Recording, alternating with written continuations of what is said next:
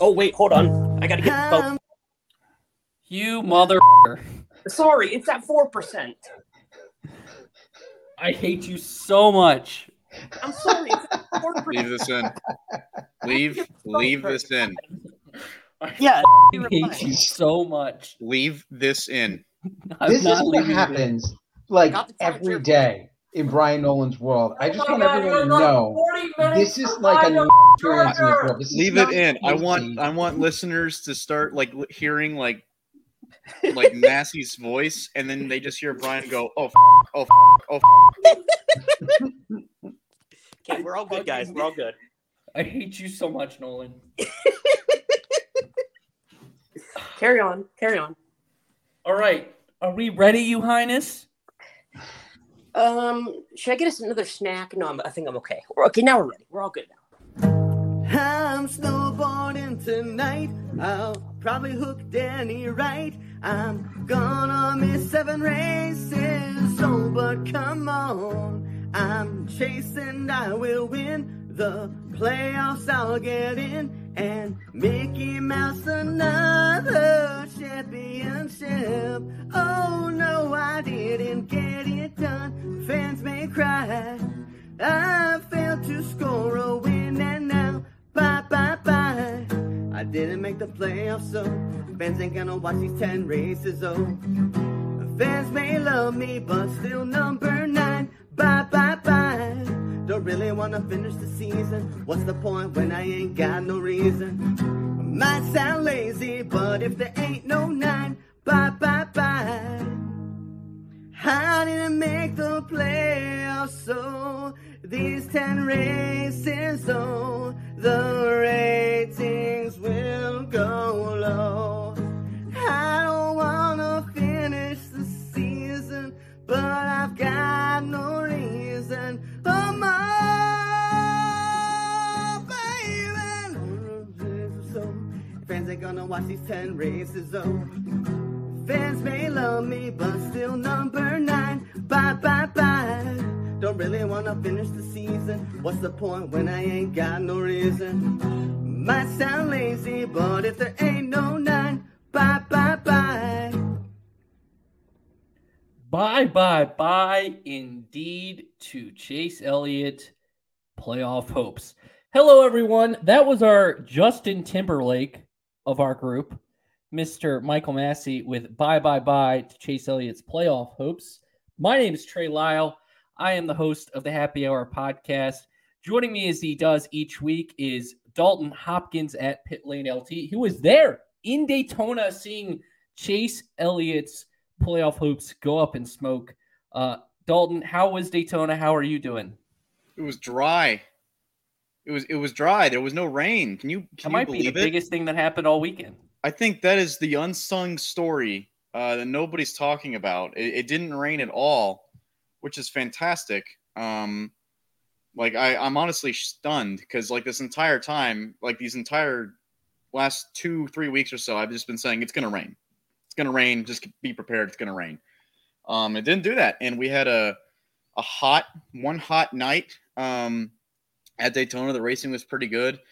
I thought the ending, like that last restart, was maybe a little lackluster, but maybe that's for the better. Still a solid race, though, I thought. And yeah, I think, and Trey, I got to give you props. Chase Elliott and Alex Bowman did not make the playoffs. The prediction came true. We got a lot to talk about here. Yeah, I went back and looked, and I called that post Chicago. And if you go follow me on Twitter at TreyLyleVT, I played the little soundbite where I said I had a gut feeling Chase Elliott wasn't going to make the playoffs. So just shows maybe they can call me Mystic Mac because I predict these things. Joining us this week, replacing Justin Timberlake, we'll call him the Lance Bass of our NSYNC group, but he's actually the boss. So it's whoever founded NSYNC. I don't know who that is. Tom Bowles, front stretch editor-in-chief, boss man. It back-to-back weeks for you. It feels like you're handling us in the minors right now. You're coming down to our level for 2 weeks. How does that feel? I almost feel like a semi-regular. All I need to do is fire you, and then next week I could be hosting the show. You could do that. I mean, you could get rid of the guy who's, I guess, our guest this week too. I mean, and you could fill in for bringing the heat as well. I call him, you know what? We'll call him the Joey Fatone of our in-sync group. Maybe, you know what? I got a better one. Since no one knows who this is, he's the JC Chases or the Chris Kirkpatrick. Those are the two people from NSYNC no one knows. Brian Nolan at the Brian Nolan on Twitter. I kid, bud. You're great. Look at that smile. How are you doing? You rarely get to be in happy hour because you have your own podcast. But excited to have you on. Hey there, Buttercup. I'm doing fantastic.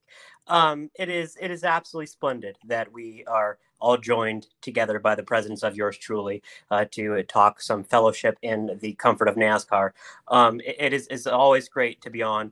I'm here with my stud muffin and Dalton and the boss man, Mr. Tom Bowles, or as the co-host on Bringing the Heat this upcoming week, Danny Peters would call him Mr. Tumbles. He does call me Tumbles. It's pretty crazy. I just want to say, Dalton, it's only fair that it didn't rain at Daytona for the first time in 15 years, because I don't want to make something too off taste, because who knows what this hurricane is going to do, but you might die in a couple days. So it was only fair they gave you a rain-free race at the end, it was last rights. I really hope he does not die this upcoming week, because you are going to feel super, super bad if he does, Tom. I know. It is a joke. It is a joke. We all hope the hurricane's not as bad as feared, but it does not look good for Daytona right now. It looks like Adalia has a little beef with your racetrack. Yeah, Tom, the army doesn't let me die. I'm not allowed to die yet, so I have to somehow get through this storm. Thankfully, the predictions right now show that they're going to go over Jacksonville. So, I'm going to pray for those guys up north, our northern brethren in the land of Jacksonville. But, my prayers were answered, although I think I wish we just had a little bit of rain. I'd rather take rain in a NASCAR race than a Category 3 hurricane coming over us. So, but, good thing, right? It's like the first time in forever that we actually got a race in and there wasn't any rain. So that's pretty amazing, honestly. It's pretty fantastic. Well, should we have some fun? Let's dive right into it. As always, make sure you sit back, relax, crack open that cold one, unless you're driving, of course, because please drive responsibly, and sit back and enjoy three smart people and Brian Nolan talk NASCAR. Let's dive right into it. And speaking of Brian Nolan, he gets to go first. And Brian, the floor is yours, talking all things NASCAR. Or talking all things, I guess you want to talk Chase Elliott. Uncalled for. Once again, absolutely uncalled for. But we entered the weekend with the BFFs of everybody in NASCAR land, apparently, and Chase Elliott wanting that most popular driver to be into the 16-car field. And there's one way that he had to get in, and that was by winning. And he came so close. Unfortunately, he did not win. That win went to Mr. Christopher Buescher, third win in 5 races. We'll get to that a little bit later. But Chase Elliott, after getting suspended a race and then missing 5 races in a snowboarding accident, will not make the drivers' points standings. He does make the owner's point standings, gets in that last one over Bubba Wallace, but he does not make the driver one. So is this good for NASCAR? Is the most popular driver not making the playoffs good for NASCAR? Because it feels like, Trey, I know you're a Yankee fan, and most likely the Yankees aren't going to make the playoffs in baseball. Kind of feels like something like that. Is Chase Elliott missing the playoffs bad for NASCAR as a whole? Yes. I don't think the question. I'm sorry, Trey. I didn't mean to interrupt. I don't think the question is whether or not is it bad for NASCAR. I think the question is how bad is it for NASCAR? Because there's no question about it. Like the ratings are probably going to go down a little bit. Aside from the fact that yes, Chase is going to hunt for an owner's championship.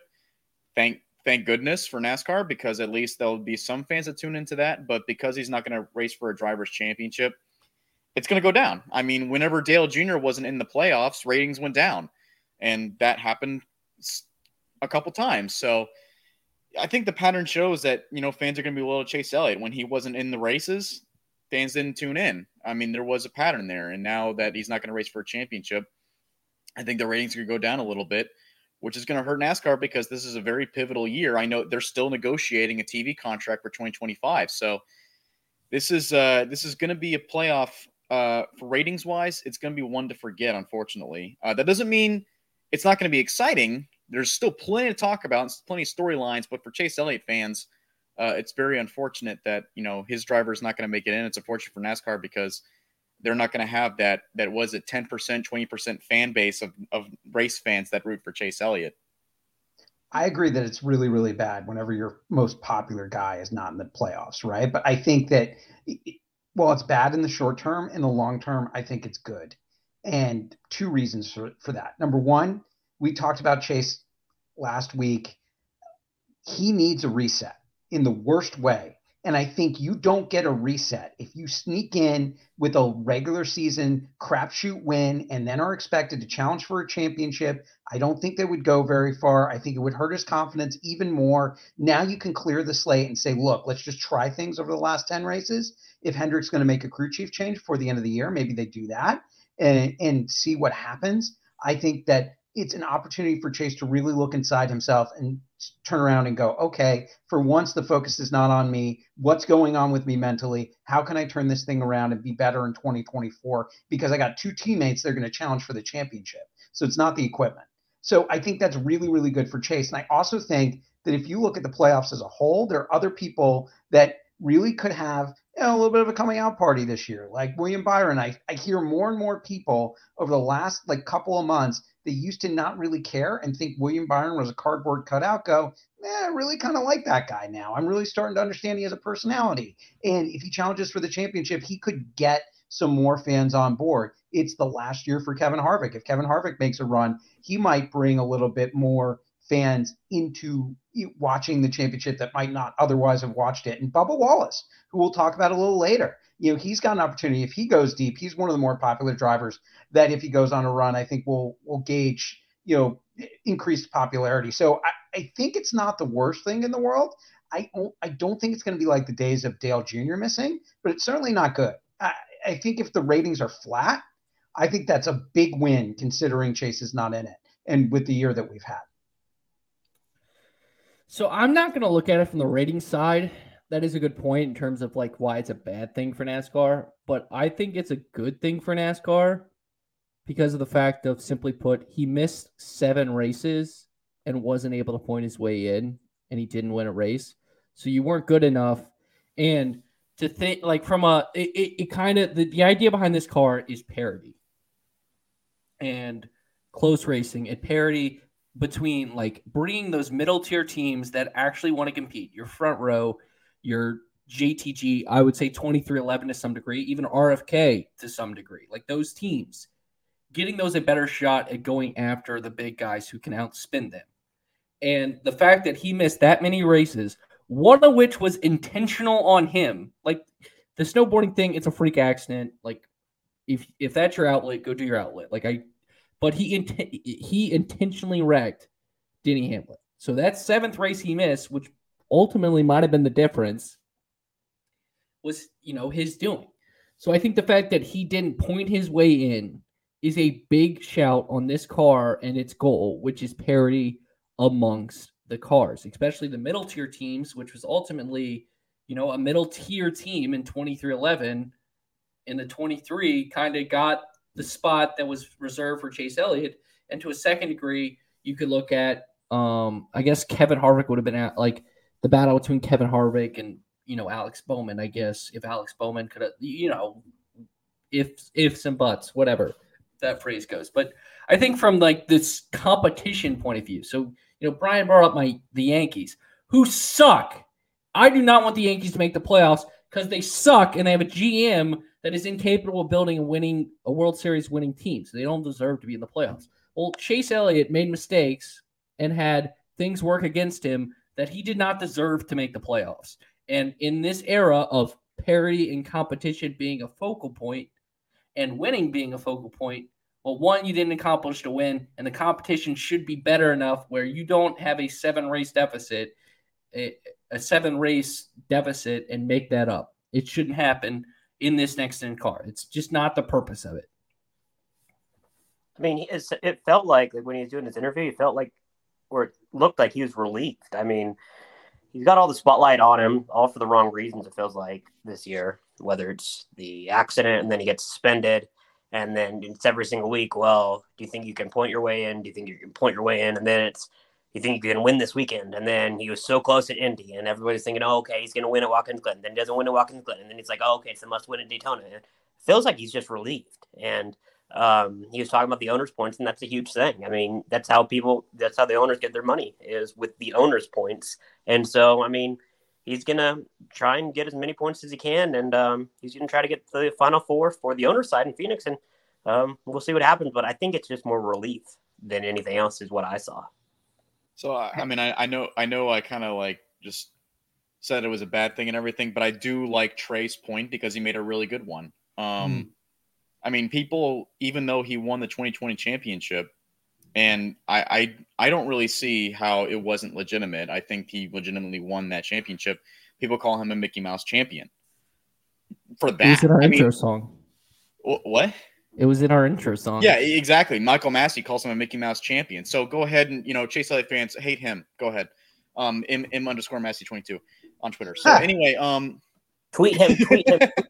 I want negative tweets directed towards him. Please go ahead. Yeah. All the hate towards him. No, don't actually. He's a great guy. But imagine if he actually did make the playoffs and then he won this championship. I mean, it's already debated whether Kyle Busch actually deserved the 2015 championship after he came back and won that one, after he came back after missing, what was it, like 13 races or something at the beginning of the year. Personally, I argue that he totally did, because what he had to do was really difficult and he still did it. But my point being, a lot of people would have contested whether or not it was legitimate.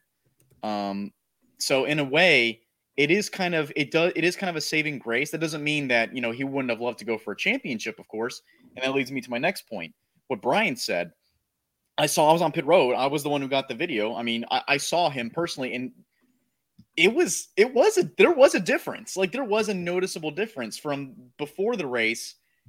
In the media center, when he was talking, I mean, he was just, yeah, we just got to run really good this week. We just got to run really good this weekend, and hopefully our teammates work with us. And Chevrolet number 9, Chevrolet is really fast this weekend. And then afterwards, it was like, yeah, we did the best we could, and we just couldn't get it. Like, that's almost like the sign of relief, like as if, like, I know he says that there wasn't really pressure and he just doesn't think about it, but there's got to be a little bit, right? And some of that weight, it feels like it's probably lifted a little bit off of his shoulders. And now all he has to worry about is the regular season championship. And I even asked him, and I remember, and it's not in the video, but I asked him, like, hey, like, is there a silver lining here where, like, you don't have, now the pressure's off? And he goes, well, we're still going for a driver's championship. I said, well, personally, like, as a driver, is there weight lifted off? And he goes, well, I'm the driver of the car, right? So I still have to go for it. But there is a noticeable difference. I mean, in his tone, in his mannerisms, aneurysms, in his mannerisms, in his idiosyncrasies, there is a difference. He does seem a little bit more relieved, and I think now he and a lot of other drivers are can take these 10 races and just focus on racing, doing what they love to do, which is racing, and they don't have to worry about points and champion stages and all these things that come with a playoff berth. He doesn't want you there, Dalton. I don't mean, nobody does. Just your mind. Understandable. He doesn't want to. He doesn't want to hear from reporters right now. He wants to be anonymous almost. I don't even think he wants to be at the racetrack. You know what, Nolan? What does Aaron Rodgers do? Like, your new favorite person, like in the offseason, doesn't he go to the cabin? And what do you do this offseason to figure out what do you want to do with his future? The darkness retreat. And then he goes on plenty of vacations, got a vacation home in California, and then he goes over to Europe and explores. He does everything but focus. The darkness retreat. I truly believe Chase needs that. I'm telling you, Trey, we talked a little bit about this last week. What about some ayahuasca? Is that what it's called? Ayahuasca. Ayahuasca. Just starts tripping. Oh my God. All right. Well, whatever. happens in the darkness retreat stays in the darkness retreat. But Yeah. he needs to turn around. And in all seriousness, I don't think he's been right for a good year and a half. And whether there's a crew chief change that goes on, whether there's a sports psychologist that comes in there, he needs to be rejuvenated in some way. And I don't think you do that with the cameras and the pressure on. I think you do that with the cameras and the pressure away. And while I think there's going to need to be some work done away from the racetrack, this is a start, because next 10 races, he can't really be the story unless there's this miracle run for the Owners' Championship that I don't think is going to happen. I think he'll probably be out in the first round, and I don't think people will really be focused on it. Because to Trey's point, like, nobody even talked about the Owners' Championship last year, very, very little. And Chase Elliott, if he wasn't in it, people wouldn't be talking about the Owners' Championship. Yeah, Dalton, so you have one goal now at Darlington. You just need to go up to Chase Elliott and be like, hey, we thought the perfect idea for you. Darkness Retreat. Have you ever heard, what was it? Darkness, what was it?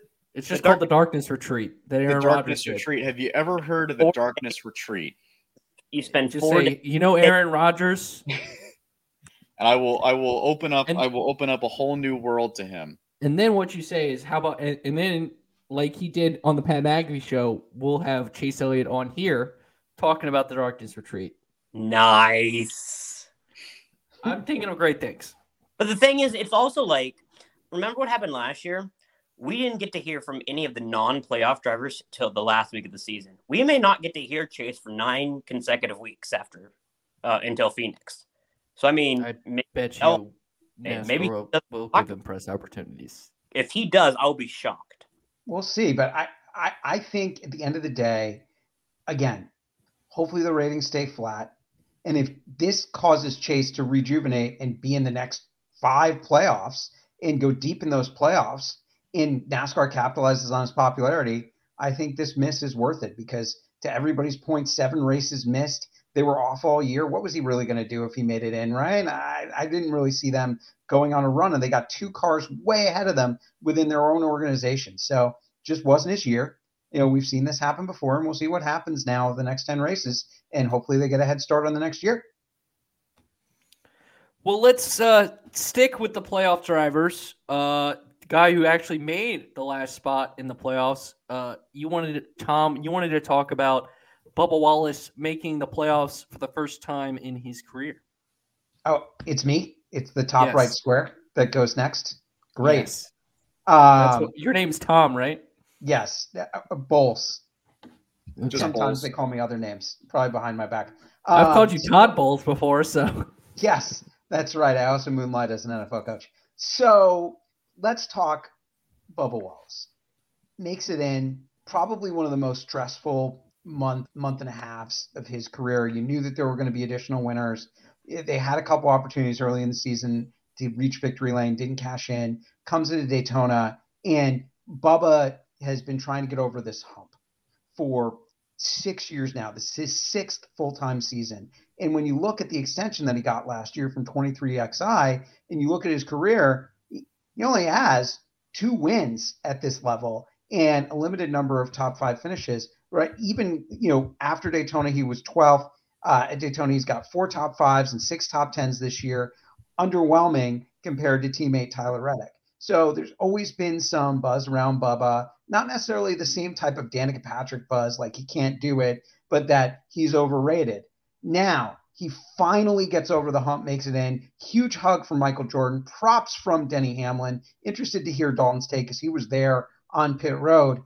Does this get him over the hump? Does he actually get on a run now with no pressure in the playoffs? And this is a guy that runs on emotion and confidence.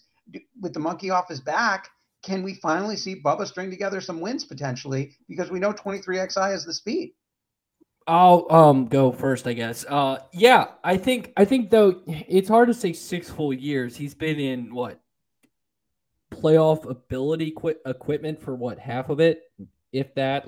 I think ever since basically since he's joined 23XI, and every year he's been in consistent race winning equipment is probably the best way to put it.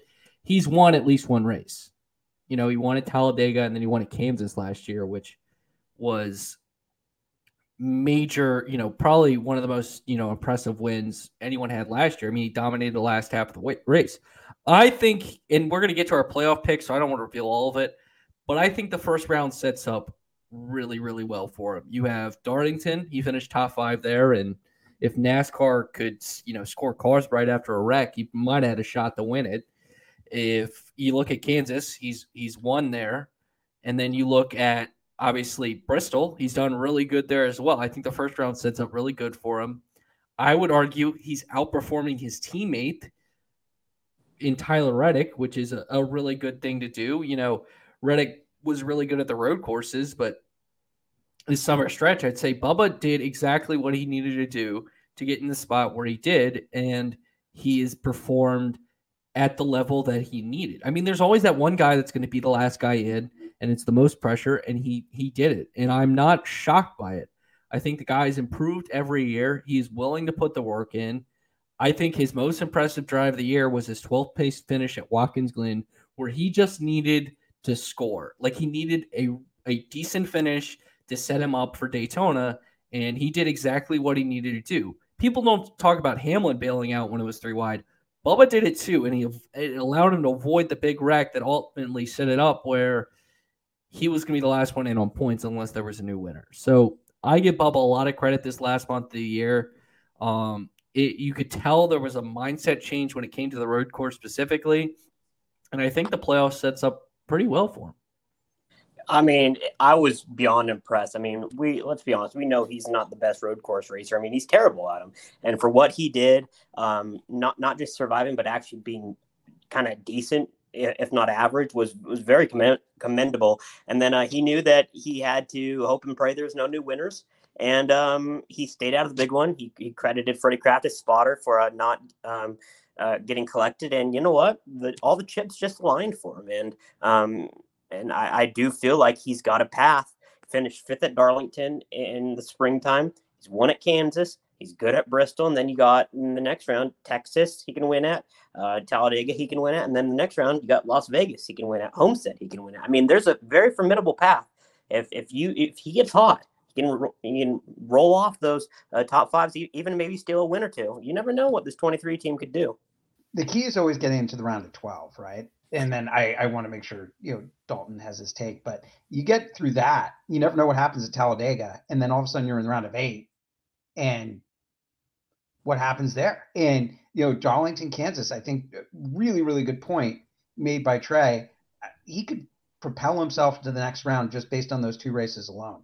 And then you just don't know what's going to happen because, that round of 12 is such a roll of the dice with the Roval and Talladega. You just don't know how many people are going to get involved in wrecks or have problems. We've seen so many weird things happen over the years. Yeah, I'm going to, Tom, back to what you said when you first introduced it. So I'll offer a reporter's perspective here. So myself and Nick Tilwalk, who was the other front stretch reporter on the ground at Daytona, we split up. I told him to go get quotes from Bubba Wallace, and I myself went to go talk to Chase Elliott, and you heard about that in the previous topic. But once I was done with Chase, talked to Alex Bowman, and what happened is this weekend NASCAR usually NASCAR has something called a bullpen, and they bring the top 5 drivers over to these bike racks on pit road, and that sometimes is seen on NBC. You can see that happen on pit road after a race. This weekend, what they did is they had all of the 16 playoff cars. They left them all on pit road, with the exception of Chris Buescher, of course, because he won the race. And then they had the 2 drivers that made it, that didn't make it, 2 drivers outside of the playoffs, top 2 drivers outside of the playoffs, so 17th and 18th points.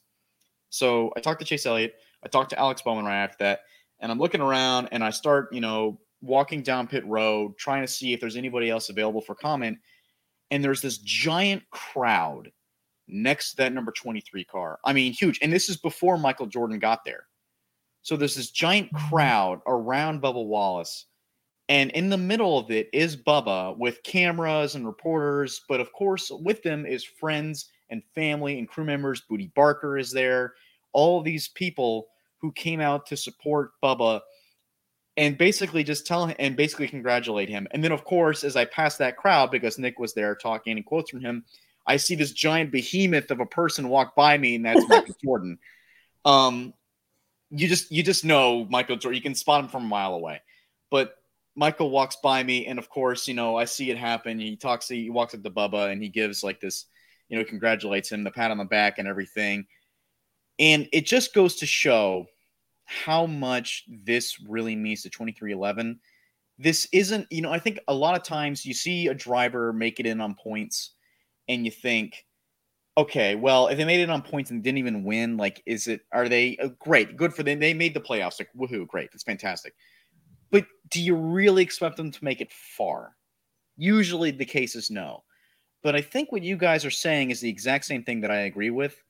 I think Bubba does make it into the round of 12 because I agree. The first 3 races kind of suit his driving style. He's good at Kansas. He was decent at Darlington earlier this year. And Bristol, I think, is going to be a little bit tough for him, but I think he'll make it through just fine because I think there's other drivers that are going to perform worse than him. I think the round of 12 is going to be difficult. We'll get to that later in our YouTube segment. But that said, I like Bubba, the fact that he's in. It's good for him. It's good for the sport. Tom mentioned earlier that he wears his emotions on his sleeve. And you can tell. I tell everybody. Sometimes people ask me who's the funnest guy to interview. I say 2 guys right off the top of my head. There are other guys, but the 2 guys off the top of my head are Joey Logano and Bubba Wallace. Those guys are the most fun because they always have a smile on their face and they always joke around. They're fun guys to talk to. And Bubba is that kind of guy. And I think this is going to propel him further now. And I'm really interested to see if it's going to improve his performance than what it has been for the last 6 years, because his confidence has never been higher.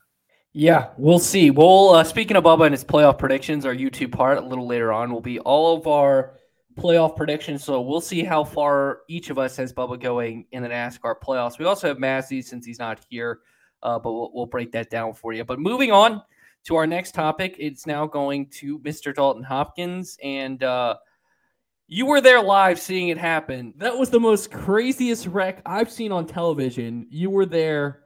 You wanted to talk about Ryan Preece's crash. Yeah, sure. Here's another perspective on the ground. So, I'm on pit road. I'm standing behind the number 17 pit crew, which I did get video of their celebration actually, and I need to post that on Twitter. But I'm standing behind the number 17 pit box, and I'm watching on the Jumbotron, right? They got this big screen, and myself, Nick is there. Other reporters are there, like Peter Strada was out there. Toby Christie was out there. Lee Spencer. They were all out there watching this big Jumbotron on pit road because we were all waiting for everybody to come down pit road and do the bullpen that I was just talking about. So what was it, like 6 laps to go, 5 laps to go, something like that. When this occurred, and when he spun, of course the crowd reacted right. It was, oh, and then he started flipping, and he kept flipping, and he kept flipping, and he kept flipping, and kept flipping, and I could not help but verbally out loud say, "Stop crashing," because I thought of like that joke in Talladega Nights, whereas this is the longest crash we've ever seen. Let's go to a quick commercial break. And then they go to Applebee's commercial, and then they come back, and they're still flipping. That's what that felt like to me, because he just kept going. And that, to me, I mentioned it in Thinking Out Loud this weekend, I think that's probably the wildest crash I have seen since Rusty Wallace. I didn't actually see this, but the last crash that I can see that's comparable is probably Rusty Wallace 1993 at Talladega. I don't know about you guys. That's why I'm introducing this. I kind of want to see what your guys' perspective on the severity of this crash is. But first off, super relieved to see that he got out of the car. Super relieved to hear that he got discharged from the hospital. Really interested to see what's going to happen this weekend, if he's going to be in the car or not. But I wanted to hear your guys' perspective on this, because that was a bonkers video game crash I have never seen before in my lifetime. I mean, it scared the living shit out of me. Not literally, but I mean, I audibly gasped. Like, I was like, "Oh!" Like, and my wife, she was on her phone, sitting right next to me. She's like, "Whoa!" And then she's like, "Hey!" And then she looks and she's like, "Holy crap!" And like, it takes a lot for her to be like that. And I was just like, it's been a long time since I've seen. I mean, probably Elliott Sadler, Talladega, driving that M&M's car. I mean, it was just incredibly, incredibly scary. And I mean, massive kudos to the NASCAR safety people for making this safer. I mean, he may have some, like, maybe hopefully he doesn't have concussions, but I mean maybe some other damages. We don't know yet. His status, like Dalton said, is to be determined, but I'm hopeful that he'll be back, whether it's this week or next week or whenever. But I mean, for him to get out of that car, absolutely incredible. Obviously he was definitely shaken up and got placed on the stretcher, but I mean he got out under his own power, was awake and alert according to the statement that we got from Stuart Haas. It was incredible. And I mean, it did kind of feel like on that restart, it was a little bit more tame. And I do wonder if it would have been a little bit more crazy and chaotic had that wreck not happened for the final 2 laps. But I mean, that was scary as hell, man. It was very, very scary. 1991 Pepsi 400 Darrell Waltrip. If people want to Google in YouTube, that was the wreck that it reminded me of. Being a little bit older than you guys, I was, little baby just starting to watch the sport. That was one of the first big wrecks that I ever saw. And, Joe Ruttman got into Waltrip on the backstretch, Daytona, same thing, went flipping, and it was absolutely crazy. Everyone was shocked that DW walked out under his own power. But the thing that was different about this wreck that I thought was something I've never really seen before is just the air that he got. Oh, man, like that replay, I could not believe how high in the air that car got. And that to me was the scariest thing, because sometimes when you barrel roll, it sounds crazy, but if you roll the right way, that it's dissipating energy to a certain extent. It doesn't mean it's not dangerous by any means. Do not take it that way. But like sometimes you can actually like lose some energy through the process. Unlike, say Dale Earnhardt's crash, or, the really scary angle that Ryan Blaney took on Saturday night where the car goes in the wall. Oh man, like those are the wrecks that really hurt you. With that said, that type of air not only kept it going wildly, but that's the type of thing that again can really, really hurt you. Like the slam down on the ground. I am so happy that he is okay. And talk about this now that he's okay. I even was thinking about the irony. Dalton had done an exclusive report that Priest is close to re-signing with Stuart Haas, just to come out a couple of hours before. And this is a guy that has been bit by bad luck all year with SHR, was running in the top 5 at times in this race, and had a chance at the win, and ends up just one bad touch by Eric Jones, and now he's the most serious wreck of the year. And it's just been that type of year for him. But man, I agree. Scariest wreck in a while. Really, really lucky that he walked away. And we need to take a look at safety. Certainly, you're never, ever going to be 100% on keeping these cars from getting off the ground. We need to figure out why that happened with this next gen. And we need to find a way to mitigate that even further, so those times are as few and as far between as possible. Yeah, I think it's a really good point, Tom. And, safety's come a long way. And I think they already said they're taking this car to the R&D center to test it. Obviously, he was involved in the other big scary wreck, which was him and Larson at Talladega, where he, it was the opposite side, but he violently hit, Larson's car. I think, this wreck goes with the wreck, and it's 2 different types of scary that we saw at the Indy 500, where a tire went. Luckily, it missed the crowd, but went in and eventually hit a car, but like went into the stands. Like those 2 are the 2 scariest wrecks for different reasons all year. But I have not seen a wreck like that. Like, maybe Austin Dillon went into the catch fence, but the way he got the air was very similar. Like, way Austin Dillon got the air at that race where he literally flipped over 2 cars, hit the catch fence. Like that might be the aerial comparison, but it was scary. I definitely said holy bleep, like right as it was happening. And, the replays and seeing the roof hatch, like just come out of the car and the window net, and the fact I just was like, let's see him get out. And the fact he got out, and then like, he obviously went to the hospital, and like everything is pointing positive. And, I don't know if it's the best idea for him to race this weekend. And that's a doctor's decision. That's his decision. And, I don't know. And, that's not even at the forefront. But the fact that, safety has come such a far way was evident in that crash, and that, racing is still a dangerous sport. Like, they have not, NASCAR has not killed anyone since, no one has died at a NASCAR race since Dale Earnhardt. And the fact that it has gone this while is a really good thing. And NASCAR hopes to not change that. And I think, these moments happen, but NASCAR has been very innovative at taking as much data as possible from the wreck and improving upon it. Because I think they've worked hard on not trying to get the car to go up, but it's simple as, the grass, it appears like the transition from the grass to pavement kind of gave enough of the air it needed to get under it to flip it. And that's it was definitely crazy to see.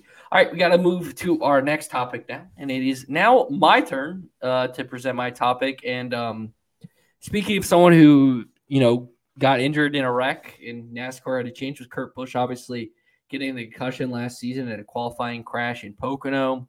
Unable to return this year, resulting in the Tyler Reddick getting to the 45. But as of Saturday, he announced, because there's like hope that he could come back and maybe do a one-off or a part-time schedule, whatever it may be. But he officially announced his retirement from NASCAR. So obviously, Kurt Busch, a champion in the sport, is set to be a Hall of Famer. My simple question to you guys is, what is Kurt Busch's legacy? Because I think it's someone who probably is going to be undervalued over time because of his, early onset off-track antics, the Kurt Busch antics, the Kurt Busch, whatever it may be. But this is a guy who, no matter what team he entered, he made them better. And he was a part of a lot of teams, but he made them better. And that's a few things you could say about a lot of drivers in the history of NASCAR, is that no matter where they went to, that team took a step up. And I think that's ultimately what his legacy is going to be, is that no matter where he went, he just, he improved race teams. I think for me, it's just the progression of how he had this bad boy image. I mean, this is a guy that threatened to kick the living shit out of Bob Pockrass at Watkins Glen. I mean, Bob Pockrass, for the love of God, everyone loves Bob. And he was so mad at Bob. He was like, I am not afraid to beat the living shit out of you, Bob. He got suspended a race for it. I mean, this is a guy that lost his ride at Penske, lost his ride at Roush. And, he was in the 51 car. He almost won at Sonoma, for the love of God. I mean, he did win at Daytona in the Xfinity Series. I mean, the progression from what we saw from him being the hothead, having a massive temper, to then settling down and being a nice, genuine guy. And then he had the time at Stewart-Haas Racing, and then just everything then. And then he's becoming the big mentor at 23XI. It's crazy to see just how much he was hated to now how much he's loved now. I think I know there was I saw the drastic change when it occurred, and I think it was the 2017 Daytona 500 when he won that. I remember, so I was volunteering for the Speedway at the time. I was working in the media center, and I remember him coming in, and this was, obviously I still had it in my head that Kurt Busch is like, he's kind of an ass, like, he's just, he's very mean. He's very loud on the radio. He yells at his own crew members. He gets very frustrated very easily. By the way, I have an interesting story about that Bob Pockrass deal. I'll talk about that in a second. But he's very rude, and everything like that. But he comes in and he sits on the podium or whatever it is, the desk or the deadline room, the press room, and he starts his press conference, and he is so delightful, basically charming. I mean, he's so happy. And at first I thought, okay, well, he just won the Daytona 500. Like, of course he's happy, right? But it was a little bit more than that. Like, it felt like something had really changed, because even when he won races, he wasn't exactly like that. He would still have something to, like, maybe complain about, kind of like his brother. But this was a little bit different. He just kept talking about how he was so blessed and how happy he was and how his life was so great at that moment and how this was like the cherry on top. His Daytona 500 win was the cherry on top. And I think it's because of his new marriage. I think it's because of who he married. And this isn't the secret agent wife. This is, the new wife that came in, and he was so happy. And I think that's maybe what changed him. I think he finally found happiness in that, and his life just finally seemed complete. I don't want to get too personal, but ever since then, I mean, Brian, you just mentioned it. He's been such a charming and nice and funny guy. Like he's always a fun interview. He's always an interesting guy to talk to, and he doesn't get frustrated as easily. And I feel like that's really where it came from, was that 2017 Daytona 500. And by the way, spoke to Bob Pockrass about that. He actually brought up that incident this weekend, and he said the hardest line I have ever heard come out of Bob Pockrass's mouth. He goes, he was recalling that, and he recalled how he talked to NASCAR afterwards, and he said, "Hey, if you want to suspend Kurt Busch for threatening me, I didn't feel threatened."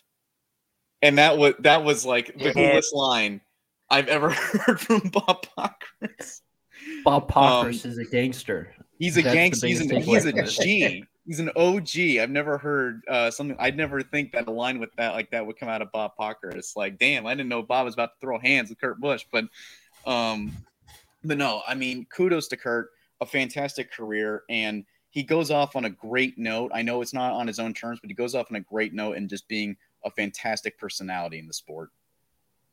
It's crazy because the wife that you're talking about, Dalton, they just got divorced, right? Like a year and a half ago or something. Yep. It was, but your point is still 100% true. I could not agree with it more. That love still changed him. I do think it was that off-track maturity, and I think everyone's made a couple great points. So I don't want to rehash too much. I want to bring up just a few other small things. He's the inaugural Chase champion, and I think people lose sight of that sometimes. First guy ever in this playoff era. And he's going to be the answer to a trivia question for the rest of our lifetimes. But the way he won that championship, if you go maybe he'll be Final Jeopardy you can actually get right. Oh, I hear Myrtle Beach has some other golf terms. So I'll only get you a green jacket for Christmas. Oh, actually, teal jacket. That's what the Chanticleers wear at Coastal in Myrtle Beach. Whatever. I still killed him in regular Jeopardy. I killed him in double Jeopardy.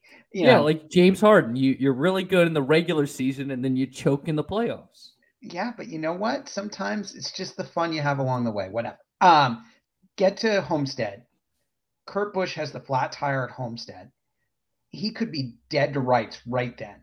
And he had Jimmy Johnson as somebody that was still going for his first championship at the time. I believe Jeff Gordon was the other one that was eligible. So 2 Hendrick drivers. And then he's able to recover from that tire problem and hang in there and ends up getting enough points to win the championship. I think people forget about that drive. And, you talk about making every team he was with better. He wasn't going to win with James Finch, in that in-between period. But he has won pretty much with almost every team he was with.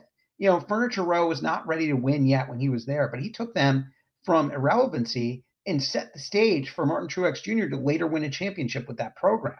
That's the type of development person Kurt Busch was. And, somebody that was, working every weekend in the NASCAR circuit during Kurt Busch's prime, he wasn't like a Tony Stewart to me. Tony, there were some times where Tony got moody and there was nothing you were going to be able to do to break through to Tony. You had to kind of crack this safe cracker code in order to maybe get Tony to answer a question when he was in a certain mood. And even then, you weren't going to get what you were after. I think for Kurt, I think he just needed to learn how to communicate. I think that sometimes he just really didn't know how to handle his emotions. And it wasn't necessarily like he was moody. He would just react to something instantaneously and then have like these outbursts that I think he needed to get under control. And once he learned that, I think he, had this amazing renaissance story, right? As somebody that was all but written off, was maybe in a Noah Gragson type position in 2011. I think that's the closest for today that I could think of, and has worked all the way back. And so I think it's a great story, and he should be a Hall of Famer and will be. The other thing I want to say is this, and it ties into what I want to say about the Priest thing before we change topics. After the Priest race wreck, I was really surprised on my Twitter feed. I had a ton of people go, "Man, it's unbelievable. I don't understand it." Like these guys, because I reported something about the 41 radio. And I'm going to tie this back to Kurt Busch and tie this all up. And 41 radio was like, we need to get the cars, keep the cars on the ground. Somebody's going to get killed. And somebody says that on the radio. And my reaction on Twitter was unbelievable. It's all these guys like, these guys are wussies. These guys, 80s, 90s drivers, they wouldn't even be able to make it. Dale Earnhardt would have punched them in the face. I can't believe they would wuss out like that, concerned about safety. Do we need to have drivers die? This is a driver in Kurt Busch that, let's not forget, he wrecked at Pocono. He's still not recovered from this concussion 15, 16 months later. Is that what people want to see? Yeah. Like, this is kind of a sucky end to the career, right? Like, and something that maybe we don't talk about enough, like he is a victim of the early next-gen safety issues because he never got his career going again. And I think that's worth saying, right? So just a few of my thoughts on this guy. And, one of the better drivers of our era, and I absolutely agree with what's been said, completely undervalued and somebody that deserves more credit. Yeah, I think that's a good way to sum it up. I always thought maybe the most underrated guy, but I think someone who needs more credit and hopefully gets it as time goes on. I listened to what Denny said about him, and he raved about how much he's helped with 2311 and Toyotas in general. So, and he's going to stick with Toyota. I hope he does the broadcast booth as well. Like, he was really good there as well. Though it's time to move on to our YouTube portion of our show, youtube.com/frontstretch, and it's playoffs. Yes, we're talking about the playoffs. Playoff prediction time. So first, I'm going to pull up, since he's not here, Michael Massey's bracket for you. As you can see, he simply put, as I pull up what he said, he has, as I bring Brian Nolan back into the conversation, my name's Trey Lyle. We have Tom Bowles, we have Dalton Hopkins, and then we have Brian Nolan with us for our YouTube portion. We're giving our playoff predictions.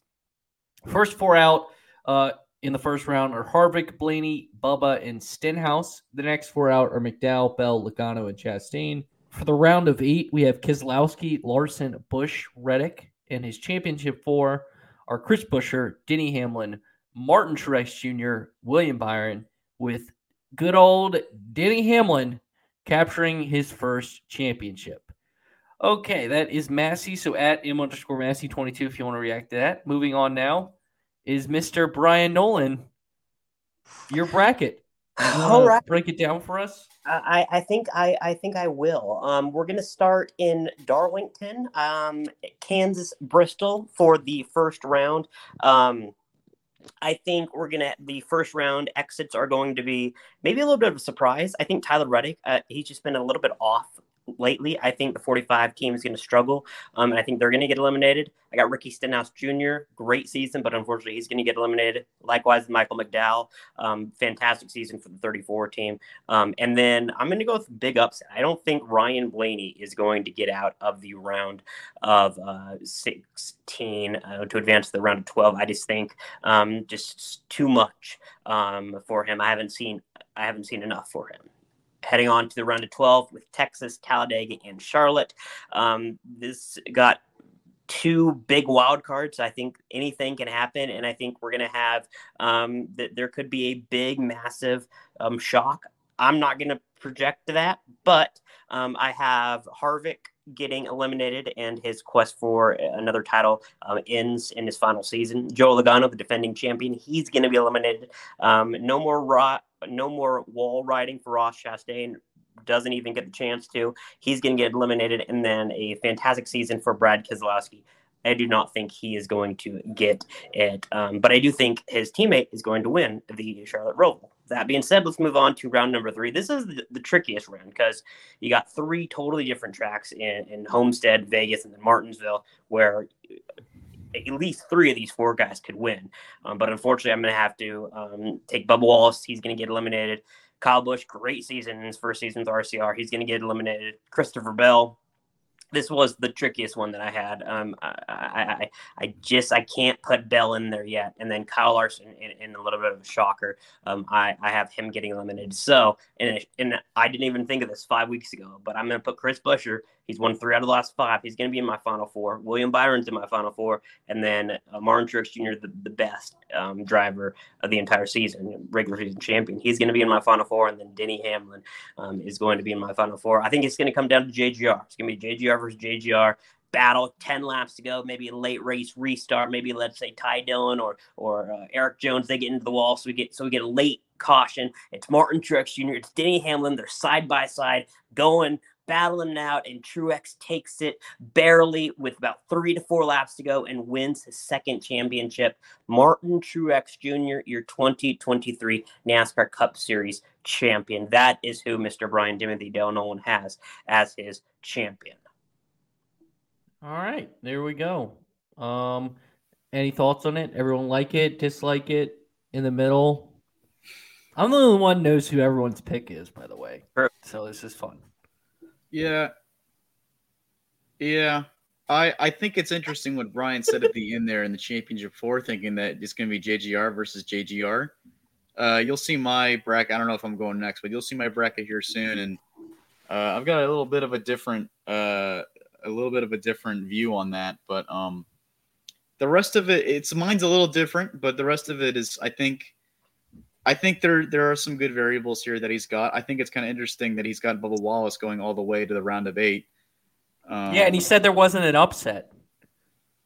Yeah. I also think it's interesting. You said you think Chris Buescher is going to win at the Roval. Why do you think that? I mean, he's amazing at road courses. Have you not watched a road course in the past year and a half? Yeah, and he hasn't won any of them. Yeah, but he's got like top 10s in the last 12 road course races. Not a win. Well, this is where I'm split, because 2 months ago, I don't think half the NASCAR fan base could pick Chris Buescher out of a lineup, and now everybody thinks he's going to be the champion. Now, look, he's on a roll, and I could definitely see it happening in one choose your own adventure, but I do think it's a little bit of a stretch. All of a sudden, everybody's like, he's going to be in the championship 4. This guy went 2 for his first 278 Cup starts for Victory Lane. I don't know. He doesn't have a ton of playoff experience, and just to make it through each individual round, it's so unique in this system. I don't know. Well, you can hold your Chris Buescher thoughts on in a moment, but speaking of your thoughts about the playoffs, Tom, the floor is yours. Here is your picks for the championship. All right. I'm going to go a little bit faster than Brian Nolan, especially since Brian Nolan feels like he needs to leave soon. First round, I think my big upsets, I also had Blaney not making it to the round of 12, but Ross Chastain. I just think Ross Chastain, for whatever reason, ever since the Hendrick talking to, I know he came back and he won Nashville. Ever since, he's gone 9 races without a top 5 finish. Something is off at Trackhouse. Daniel Suarez didn't make the playoffs, so he's my big upset to not make the round of 12. And I think Blaney, honestly, is not that big of a surprise at this point. He doesn't have a lot of playoff success, has never made a championship 4. So, I don't have him making it through. I don't have McDowell making it through. I do have Stenhouse making it through. Really? I think that the 47 team has run a lot better than people realize. I think that he's got a racetrack or two that he can excel at. I know he doesn't have the best track record at Darlington, but I don't know. I think the 47 team has surpassed expectations all year. You move ahead to the round of 8, and I don't think any real big surprises. I think people want Logano out early. I think as the reigning champion, Joey always finds a way to slip through, even when his team doesn't have the speed, as Penske's been a step behind all year. And I think if you look at the round of 8, you have to have the 200 guys in there, and Larson and Byron, they've been so good. The 2 JGR guys and Hamlin and Truex Jr.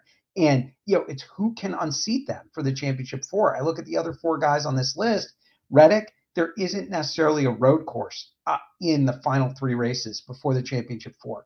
I know he's really good at Homestead, but I just don't know if the 45 has the speed to get ahead of the other 2 Toyotas and other guys like Larson that are also really good at a place like Homestead. Kyle Busch, I think he's had a good year, but I don't think they're great yet, and I think he's the first one that would tell you that. Chris Buescher, I already told you about what I feel about him. And Logano just hasn't quite had the speed to slip into the championship four. He's an every other year type of guy. So that we get to the championship four. Truex has knocked on the door so many times since 2017. I feel like this is a little bit of a storybook season for him. Everybody thinks he's going to retire, ends up going one more year. Really was the top seed, tied for the top seed with Byron, has had the speed that I think will carry over to Phoenix, and he's a champion. Yeah, Tom, you're not going to like my championship pick. Yeah, I was going to say, someone who feels the opposite of Chris Buescher is Dalton Hopkins, as I show his now. Wow. I'll explain why. Wow. I'm not just spitballing. I'm not going off recency bias. I think there's a legitimate reason why he's going to be. Yeah, but I'll get there. So, Wow. let's go in the round of 16 first. So, I think the round of 16 is going to be pretty difficult for the Fords. I think Bristol is probably going to be their only saving grace, and more specifically, that's going to be RFK saving grace. So, I don't think they're going to have any trouble there. I think I agree with everybody so far, except for Tom. Ricky Stenhouse, I think again, I agree he's had a great year. I think he's out early though. This is against the best 16 teams, and I think he's just like right there at like number 16/15. I think they've had a great year. They've improved a lot, but they're not quite ready to move on to the round of 12 yet. Then I have Michael McDowell out as well. Again, great year for them. Super happy to see FRM improving. But there's no road courses in the first round, so I don't really see how he can actually make it a little bit further. I think he's pretty good at Darlington, but that's not going to be enough. He's going to need to like actually win races. And then I have a couple of upsets here. So first off, let's go with Ross Chastain. I agree with Tom on that one. He just hasn't been performing this year. I think Nashville was like just such a weird exception. And then he won that race, and then the rest of the year he's just kind of, he just kind of fell off a little bit ever since I think it was Darlington was the last time he really was involved in some kind of controversy. And he was running up front at Darlington, but again, that was when Ross Chastain kind of, that's when he was Ross Chastain, and that aggressiveness has kind of gone away a little bit. And I don't see him really performing that well in the first round. He needs to get better before I see him moving on to the round of 12. And then I have Joey Logano getting eliminated. I know, Tom, you had him moving on. And I thought about that. I agreed for a second there. I thought Joey might move on because they just find a way to. I don't see it happening in the first round because there's not really a track here that I actually see him performing very well at. He didn't do really great at any of them at the beginning of the year. A little bit at Darlington. But he's just not. I don't think that team is quite there. I don't think any of Penske is there. So we're going to go on to the round of 12. I think Kyle Busch gets eliminated because, aside from Talladega, he hasn't been that great either recently, except for maybe Gateway. But then again, this is Kyle Busch we're talking about. But he hasn't really been part of the story recently. I think Christopher Bell gets eliminated. I know there's the Roval, but I think the round of 12 is going to be a round that the Toyotas are really going to suffer. And that's why my other one is going to be Bubba Wallace. I think he gets eliminated. I think Texas is going to be difficult for him. Talladega is going to take out. It's probably not going to end too well for him. I know he's a great super speedway racer, but I think that's where he got his first win, but that was a rain delay. And I think that Bubba is, he's good. I think he's good enough to make it past the round of 16, but I don't see him doing great at the Roval either. And then I've got Kyle Larson getting eliminated. Kyle's really not good at any of these three tracks. I know he's got success at Texas, but that's about it. I don't see him winning at Texas. I think that's going to be his only saving grace. I think he's not good at Talladega. He's not great at the Roval, at least in the next gen car. That's where he suffered last year. I think Kyle Larson gets eliminated. Not to mention, he's not as good. He's not as high up as I am comfortable with Kyle Larson being. I think that's going to be the upset there, and that's mostly because I think some other guys are going to win at the Roval, and that doesn't include Kyle Larson. And then we get to the round of 8. So I think Kevin Harvick, this is as far as Kevin Harvick goes.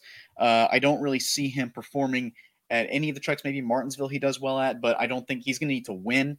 I think he's going to need to win at that point. Not to mention he doesn't have the points either. He's going to need to actually be much better than the rest of the field. I don't see him being that much better than the rest of the field. He's been good this year, but not that good. Not like 2018 or 2019 or 2021, 2020 Kevin Harvick good.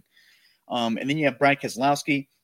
I think Brad is good at Talladega. I think that's what's going to be his saving graces. I don't see him moving past Vegas, Homestead, or Martinsville. I think he'll be good in Martinsville again, but I don't think he's going to get the win there. I think Tyler Reddick's going to get eliminated. I need Tyler Reddick. I know he's good at Homestead again, but again, I don't see him quite winning there right now, just based off how this team has been performing for the last few months. They just haven't been really on it. They haven't been in the top 5 really. They haven't been leading a whole lot of laps. And I got Ryan Blaney being eliminated as well. He's honestly, none of those tracks are really that good for him. I know he's not great at Martinsville. I mean, he's okay, but I don't see him winning there either. And then you have the Championship 4, which, by the way, those first 3 guys have been the same for all of us so far, including Michael Massey. So not surprising to see Byron, Truex, and Hamlin in. I think they're so far ahead. They were so good this year. I've got Buescher in there, and here comes my theory. So Buescher, last year at Richmond Raceway, I mentioned this in a previous episode, at Richmond Raceway, Joey Logano led the most laps at Richmond, and he was basically sleeping for the rest of the year. He didn't win at Richmond, but he was sleeping for the rest of the year, led the most laps, and then he ended up coming out of nowhere and winning at Phoenix and winning the championship. At Phoenix earlier this year, William Byron and Kyle Larson lead the combined most laps, and then they go to Richmond later on that year, and then they still kick ass. They do incredible, and then later on, they go back again in the summer, and Chris Buescher and Brad Keselowski, the RFK cars, are suddenly dominant there. They lead the most laps there combined, 201 laps out of 400 led.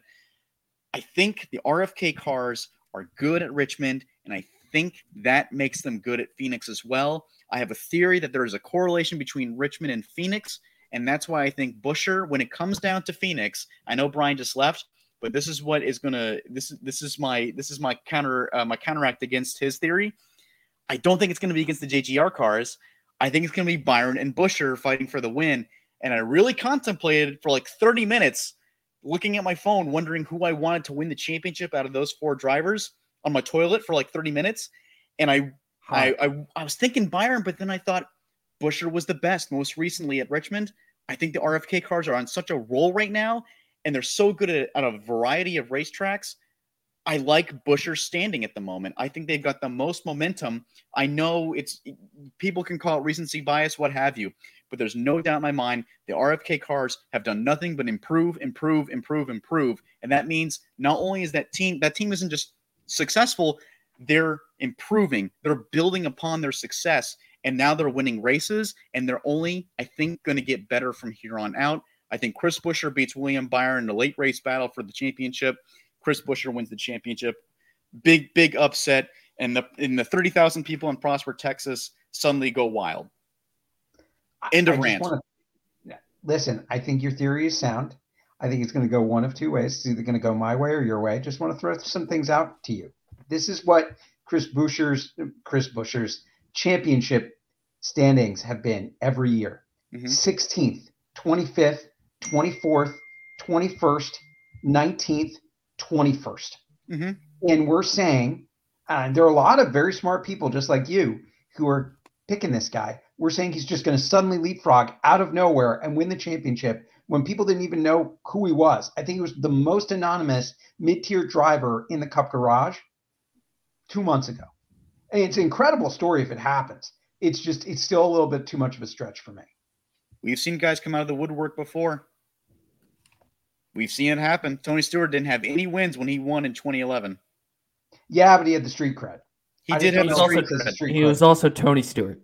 Well, this is Chris Buescher, who nobody is arguing against, that has a lot of talent. I'm not betting. Let me clarify. I'm not betting on Chris Buescher. I'm betting on RFK Racing. Honestly, I actually wanted to put Keselowski in the Final Four too. But there's no doubt in my mind that RFK Racing, the track setup for RFK Racing, works for them. I think there are tracks in each round that they've been good at this year, or track types they've been good at this year, and I think Phoenix is going to be one of them. If they get a car in the Final Four, I think they have an actually legitimate shot at winning it. I really do. I mean, no, everyone counted off Logano last year, and then he somehow made the Final Four by winning at Vegas, and he just stomped the field at Phoenix. I think the Fords are better than we think they are when it comes to that racetrack. All right. Well, these were all great and all. Like, y'all did a good job. But time to see actually how it's going to play out. The correct version done by me. This is the actual version. Like, I went into the future. I went to Phoenix. I saw it. I took a picture of it. I went, all like Marty McFly in Back to the Future. Got the sports almanac.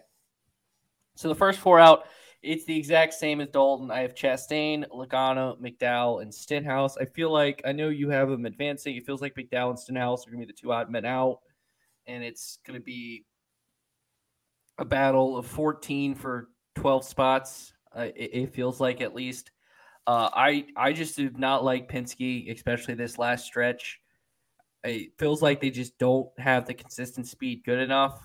And for Ross, I haven't seen it since Darlington, and weird things happen in this round, and upsets do happen, and teams, typically someone below the cut line going in, or at least even 2 below the cut line get in and 2 above get out, and that's kind of my logic there. Moving to the round of 12, this is where I have Kevin Harvick ending his legendary run. I have Bubba out as well. I just, I think this is where I have Chris Buescher. I think more, I always lean on experience when it comes to playoffs. And I think I'm going with the experience of who's left. And I know for sure, like, it was kind of between Buescher and Bell for that, that last spot remaining. It kind of felt like, and I've seen Bell win a must-win race. I haven't seen Chris Buescher do it. Kyle Busch, too inconsistent. I think his highs have been good, but his lows have been bad, and I don't see it there. Moving the championship 4. This has been my championship 4 for a while now. Byron, Truex, Hamlin, Larson. I think Larson, if you look at the stats, he's just had some bad luck. Has consistently ran up front. And I'm always going to bet on Kyle Larson. And I agree with Massey. I think good old Denny Hamlin, will bring a championship back to the 804 and finally become a champion.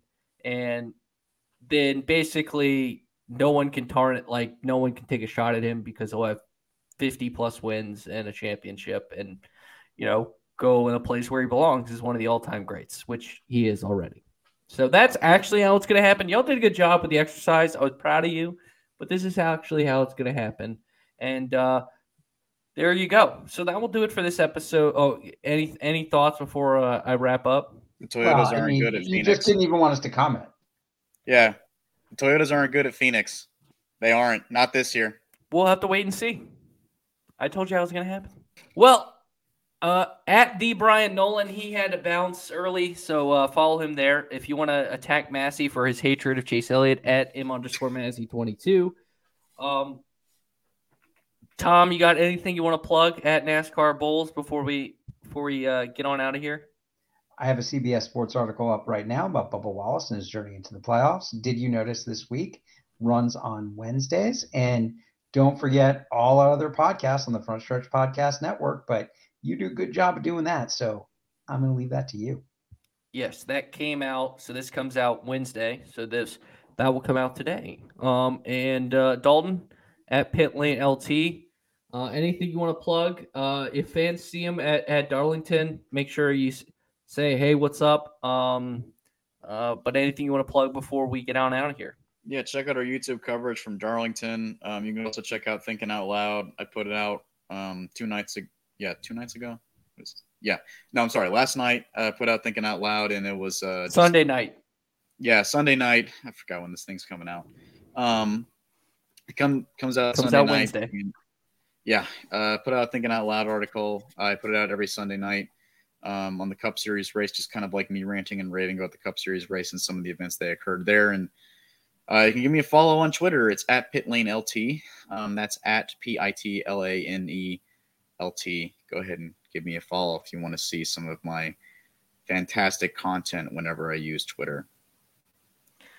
No Dalton Stat Corner this week. We saved that for his Twitter account at PitLaneLT. You can follow me at TreyLyleVT, TreyLyleVT. Week 1 of the college football, so go Hokies.